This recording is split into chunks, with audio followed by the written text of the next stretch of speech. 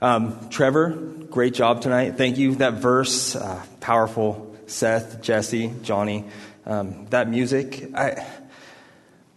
Many of you have heard this from me before, but it's always amazing. You can tell when the Spirit's at work, when everything seems to flow together, when the message matches, when there's strength in the verse. And today I just feeling overwhelmed by that, which for me, coming here and having to be, the guest speaker, so to speak, it's always nice when I know that if at any time I'm like, you know what, I'm good, Seth, you can come back up here, we'd all enjoy that, right? Seth's like, don't do that to me, man. But today we're going to veer off the path a little bit. We've been spending a lot of time in the Beatitudes, and Nate's been taking us through that. But today I wanted to separate a little bit from that, and we're going to spend some time talking about the great idea of redemption and relationship. My wife, as many of you guys know, works for the Union Gospel Mission, and they do many wonderful things. And I think we always associate it with them helping the homeless community. But about 1.5 years ago, 2 years ago, I was introduced to something that they do that just blew my mind. And it's called the New Life Fellowship. And as part of the New Life Fellowship, it takes people who've been down and out and on the streets and at the brink of everything, and it helps recreate them. It teaches them about God, teaches them about what He can do and how He can reconstruct their lives. And it doesn't start with, hey, this is the new life we start now. No, it starts with rebuilding what they've broken. And at the end of that time, about 18 months, they come together for a celebration. First time Mary Beth put it on my calendar, I was like, what am I doing here? Why am I going? I sit there and you listen to these words and you listen to what they speak, and these people are vulnerable. They talk about losing their children. They talk about being on death's door from drugs and alcohol. They talk about having careers that had promise, and then they had nothing. And they tell you their life story. And they finish it and they say, but God has changed things. Because these are the mentors I have in my life, and these are the people He's put in my life, and this is the love I have in my life, and I'm rebuilding that relationship with my children. Or I hope to one day be able to speak to my parents again. And at the end of it all, there's the loudest celebration for each person you could imagine. And the first time I heard it, I took a step back and I was like, what is going on here? Didn't you just hear what this person has done? I'm like, do you really think that they can change who they are? Because they have done some pretty horrific things. Then I started to pay attention. Those same people who were given the cheers, they're the ones who graduated the program. They're the ones who came back because these people needed help and support. They knew how hard it was going to be after that point. They knew how hard it was going to be for them to change, and they celebrated them knowing where they were at. The celebration has nothing to do with where they were, but who they will become. There's power. There's power in celebration. There's power in renewal. There's power in relationship. And today we're going to take a little time to look at that. I want to spend some time really just celebrating what the Beatitudes are. See, Jesus set the foundation, a philosophical foundation with the Beatitudes, and He said,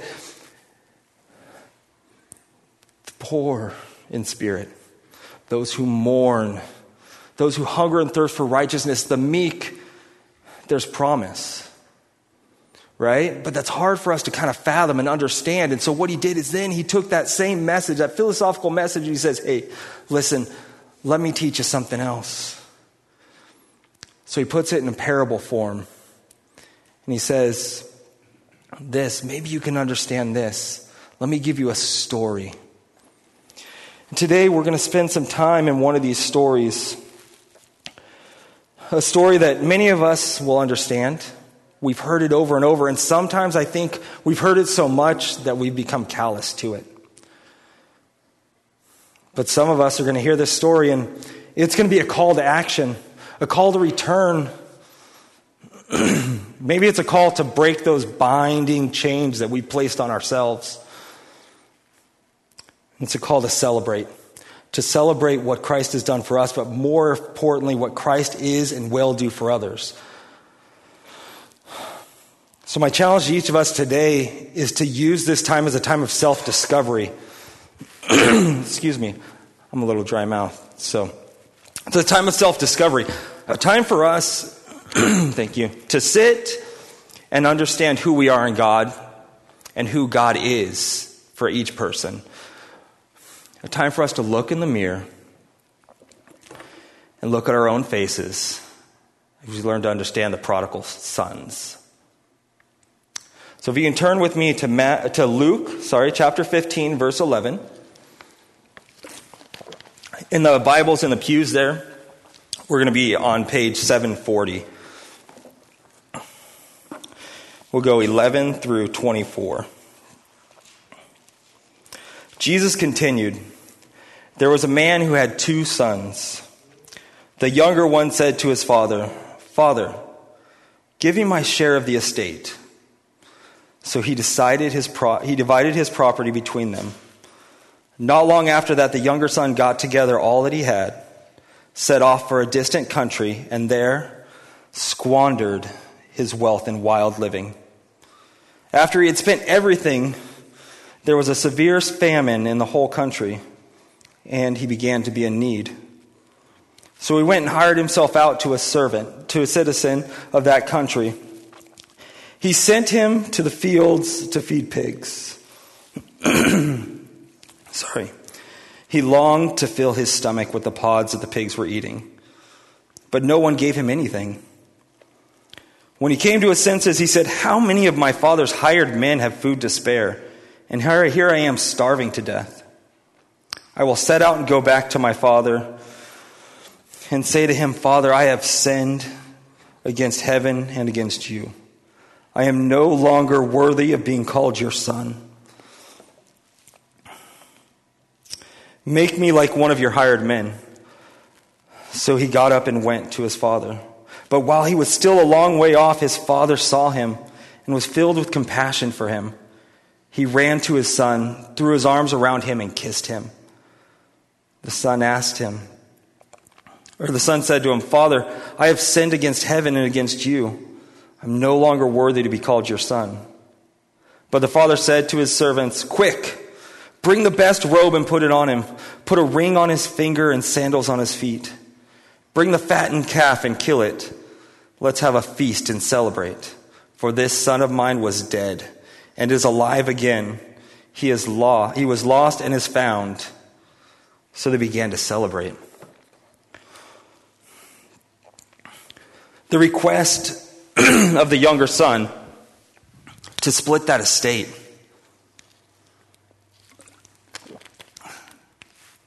There's power and sadness in that statement. Those simple words told his father, I would be better off if you were dead. I would be better off without my father, without my family, without this home, and without the ideals that you put forth. Wow. Can you imagine hearing that from your son?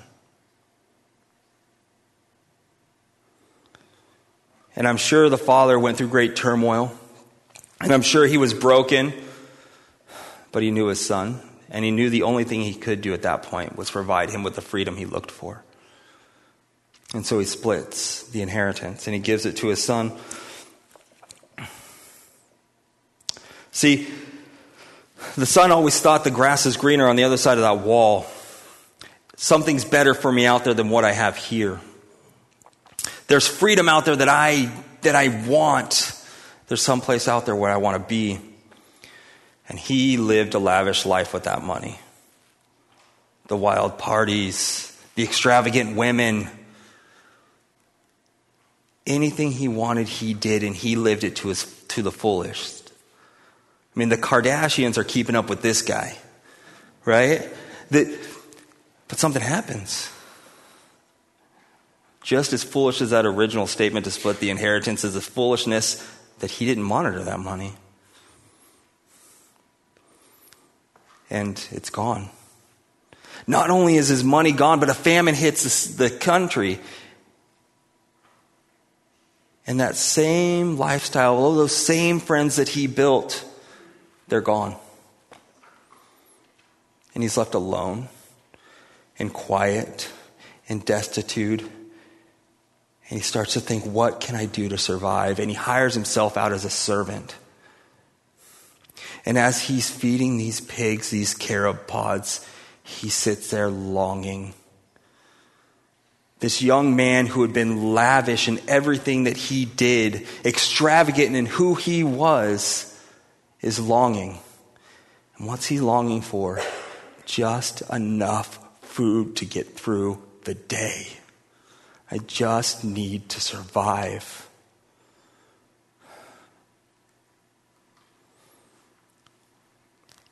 And he ponders and he thinks and he goes, you know what? There's only one answer to this, and I have to go home. So he begins the journey.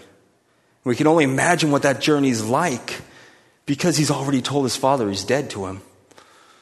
And he says he doesn't need them, but he's got to make this right. Somehow he needs to be able to survive somehow. So he starts the journey and he walks and he goes, okay, how am I going to do this? Okay, I got to think of what I'm going to say. All right, Dad, I've messed up. I'm sorry. Please just let me be a servant. No, that's not going to work. That's not enough. He's never going to understand. I need to make him understand that I know what I've done. So he continues on and he walks and he talks to himself and he goes, Father, I've sinned. And I've sinned against heaven and I've sinned against you, and I am not worthy to be your son. Please just let me be a servant in your household. Let me rest in the shadow of your home. And he says, that's it. That's what I have to say, and that's what I have to tell him, because he'll understand. He'll get that I know what I've done. And he continues on, reciting it over and over to himself, making sure he gets the words just right. He's got to get the emotion just right. But the smells start to become familiar. And as the smells become familiar, he starts to make out his home in the outskirts, and his feet slow down. Because suddenly he realizes that there's a chance this won't work. Suddenly he realizes that there's a chance that this could be his last day. So the steps slow. And his hands get clammy. And he can't breathe. And his mouth starts to get all cottony. And he thinks about turning around. And as he thinks about turning around, he looks out and he sees somebody charging at him. And he's got to make a decision. Do I turn and run, or do I just accept the fate that I've been given? So he stops. And he closes his eyes and he clenches his fist. And he decides that if this is his last day, then it's worth it because of all he's done. And as he clenches his fist, he feels it. And it's not hateful words or damning rhetoric, and it is not stones being thrown at him. It's his father's embrace and a kiss. And tears roll down his face, and he slowly just begins to release all of that's been inside him. And he turns to his father and says, Father, I have sinned against heaven. I have sinned against you. I'm no longer worthy to be your son. And before he can say anything else, his father takes his finger and sets it on his lips, because his father knows him. The father knows his heart. And he turns to his servants. And his father says, today we celebrate, because my son has returned. Go, fetch him clothing, fetch him sandals, fetch him a ring. See, there's power in those statements. That robe presented the fact that son was righteous again in his father's eyes. And with that ring, he was given authority. Authority as a member of that family. And then he takes it a step further. The father goes, listen, I'm going to show the world. Get the fattened calf. That fattened calf would have fed the entire village. And that's what its intent was. This, my friends, was a celebration. A celebration because the father knew where his son had been. There's no doubt that father spent days just sitting, looking out to the horizon, longing just to see that little bit of his son, to hear word of what was going on, hopes that he would return. But his son, his own self-righteousness, couldn't forgive himself. You see, it wasn't an instant get better, right? We have to understand that this is a relationship building process, and the father knew that. The father knew what needed to happen. So he ran. He opened the door. He said, I'm here for you. Let's build this together.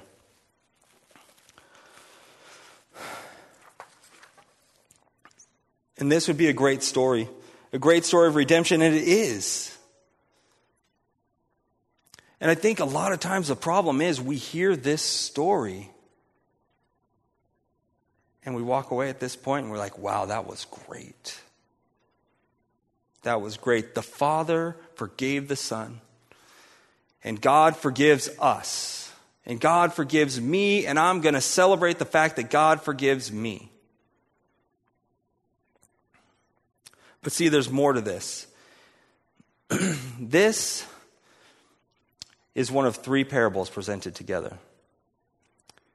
And Jesus presents them to two groups of people at the same time. To the first, the sinners and the tax collectors who have surrounded him. And to the second is a group of Pharisees and teachers, of church leaders, people who have committed their entire life to making sure they did everything written in the book of law. In the first parable, we learn of a shepherd who has lost one of his 100 sheep. And he goes out and he finds him. And he brings him home, and there is celebration. And in the second, we learn of a woman who has lost a coin. And when she finds it, she calls all her friends, and there is celebration. But Jesus takes this third parable and flips it on us. Because when the son comes home, there's celebration. But there's more. There's an elder son. And in that elder son, there's a warning for all of us. So let's continue on with this parable as we look at verse 25. Meanwhile, the older son was in the field. And when he came near the house, he heard music and dancing. So he called one of the servants and asked him what was going on. Your brother has come home, he replied, and your father has killed the fattened calf because he has him back safe and sound. The older brother became angry. He refused to go in. So his father went out and pleaded with him. But he answered his father, look, all these years I've been slaving for you and never disobeyed your orders. Yet you never gave me even a young goat so I could celebrate with my friends. But when this son of yours, who has squandered your property with prostitutes, comes home, you kill the fattened calf for him? My son, the father said, you are always with me, and everything I have is yours. But we have to celebrate and be glad because this brother of yours was dead and is alive again. He was lost and is found.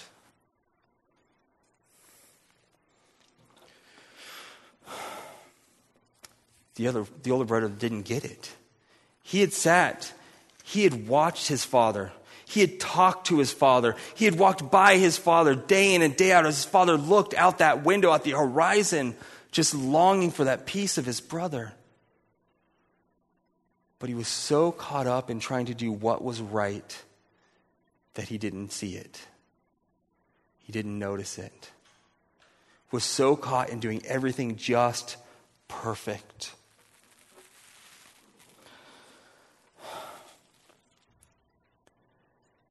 And so we come to this point where he can't seem to reconcile his father's forgiveness with his brother's actions, because everything in him says that if you act like this, you can't be near God. If you act like this, you can't return home.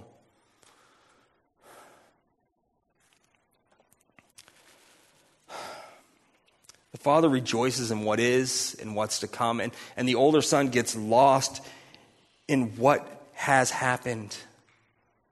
He can't see the future from the present. He has this need to feel justified. He has this need to feel self-righteous. See, the brothers were one and the same. The only difference between the two is one needed his treasure now, and one needed to show how good he was to get his treasure later.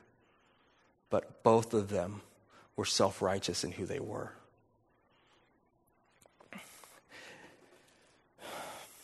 And then the older son sits and rests outside. And he rests. And he stews. And he watches. And he stares across the fence. And stares at the celebration going on. And we can only imagine the words that are coming through his mouth as he speaks to himself. Probably not so quietly. And he says, "Why are we celebrating him? Don't I deserve more? Have you not seen what I've done? I follow every rule.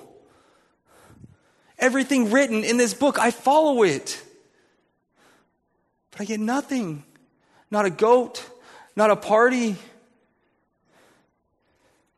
I'm not responsible for your past choices. I'm not the responsible party here, but I get left out and you celebrate him." Maybe we take it a step further. Maybe we truly look at it and we go, I tithe, but I still live day to day. I pray, but I don't receive the blessing that I asked for. Don't I deserve it? Have you not seen what I've done? And again, the father comes out to the son because he opens the door. And he says to the son, "You don't get it. You don't understand. It's never been about the things that you do. It's always been about the relationship. And you have always been with me. And everything that I have is yours. And today we have a chance to rejoice because that same relationship is being given to your brother."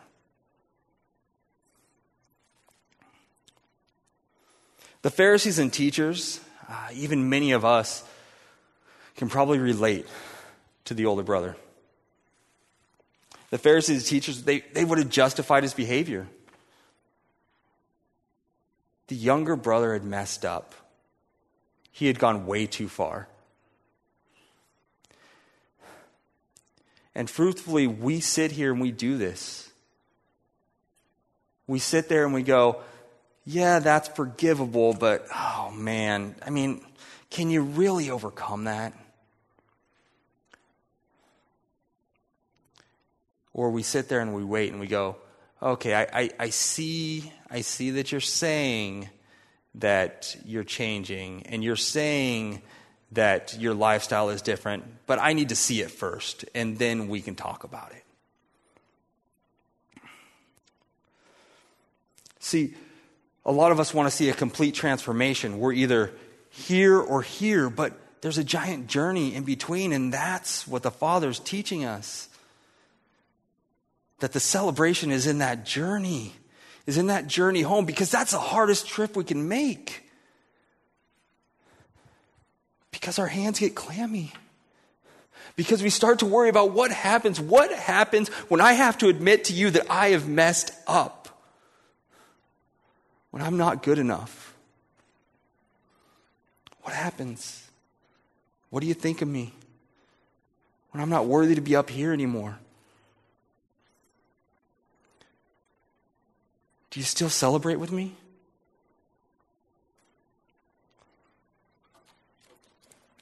I imagine Jesus looking up after telling these stories and looking between the two crowds and go, I hope you understand now that you are one and the same. Each looked at each other as a problem. The sinners, the tax collectors, they looked at the Pharisees and they're like, guys, you are buzzkills. Like, you have made everything not fun. There's too many rules. There's too many regulations. You've lost track of who God is. And the Pharisees and the teachers, they're looking over at the sinners and at the tax collectors and they're going, seriously, guys, you are just a deterrent. Your actions, you were unclean, and truthfully, you're probably still unclean. And you have no right even being near God or his teachers or his prophets. But Jesus has a response. And his response is simple. He looks at the tax collectors, he looks at the sinners and says, there is hope. There is hope for those that are poor in spirit. And there is hope for those who mourn. And there is hope for those who have been made meek. And there are those who hunger and they thirst for righteousness. And that's not the righteousness that you as man have. It's only the righteousness that God will provide you. And then he turns to the Pharisees and he turns to the teachers and he says, you, don't you see? The one who's been lost all along is the one who thought that he was already found. Don't you see that you've allowed yourselves to separate from the relationship? Allow yourselves to be weak. Allow yourselves to be open and forgiving. Allow yourselves to be transparent and vulnerable. Because that's where the relationship lies. See, we find ourselves in each of those two categories, right? Many of us are the sinners and tax collectors, right? We're big and we're bold. We break rules. We fight restraints. And when we sin, we sin. And we've got stories to tell you. But we've also had that point where we had to be vulnerable and broken and scared. But you know about that? Sometimes it's easier to only do it once. Because we develop into that older brother, right? We forget what it was like to be broken and vulnerable. We forget what it was like to feel that celebration. Because we're so scared that if we just step out of line that much, if we just step out that much, we'll go back again. Because we've been told we've got to be perfect. Don't say that word. Don't do that. Don't look that way. And some of us, we're the Pharisees and the teachers. We've never really stepped out of line. We've always been there and we've always been close. We like the rules. We like structure because it's safe. But because of that, we get so caught up in the minute details that we forget what it was like to truly live in the relationship. See, this is the truth of the Beatitudes. Blessed are those who are poor in spirit, because theirs is the kingdom of God. The ring will be placed upon their finger and authority granted. Blessed are those who mourn, because they will be comforted, because they will be embraced to a point where they can release. And blessed are those who are humble or brought meek, because They will inherit the earth. Their sonship will be renewed. And blessed are those who hunger and thirst for righteousness, because they will be filled. They will be robed in righteousness.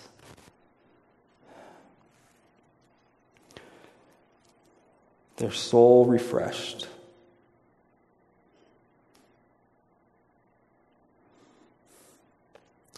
So who are you? Who am I?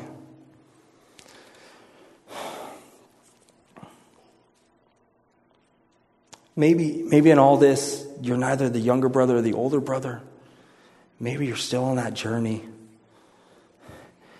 And you're on the walk, and you're scared, and you're beaten, and you're broken, and you don't know what to do next. But all you want to do is rest in that shadow of home. You want that freedom. You want that hope. God's reaching out. He understands the journey's not easy, and it's not something you can do on your own, and He will run to you, and He will embrace you, and He will kiss you, and there will be release.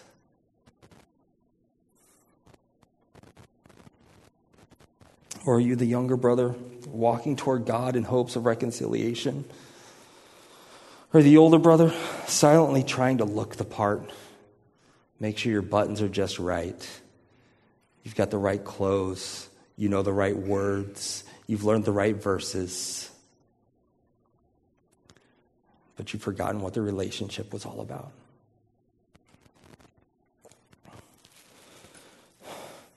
Here's the great thing. No matter where you are on that journey, no matter who you are on that journey, God's coming for you. He's reaching out for you. He's reaching out for reconciliation, for renewal. He's reaching out for a rebirth and rejoicing. He's reaching out for the sinners, and He's reaching out for the saints, and He's reaching out for you. That's the story of the Beatitudes. That's the story that Jesus told to the prodigal sons. Story of rejoice, of renewal and relationship. What great power there is in that. Let's pray together. Father, I know I've gotten lost on my journey. And I am thankful that you recognize our weakness, that you recognize our strengths. Lord, I think back to the verses that Trevor spoke today and how powerful it was that even Paul, who we look up to, Lord, understood that his weakness had purpose and his strength was in you. He understood the idea of that relationship and the necessity of it, Lord. Lord, I pray for each of us today, and I pray for myself that we can rejoice. That we can rejoice with each person, not in understanding who they were, Lord, and not enforcing them on who they'll become, but understanding who they are in the moment, Lord, and the grace and the power you have to create who they will be. And only that's a relationship.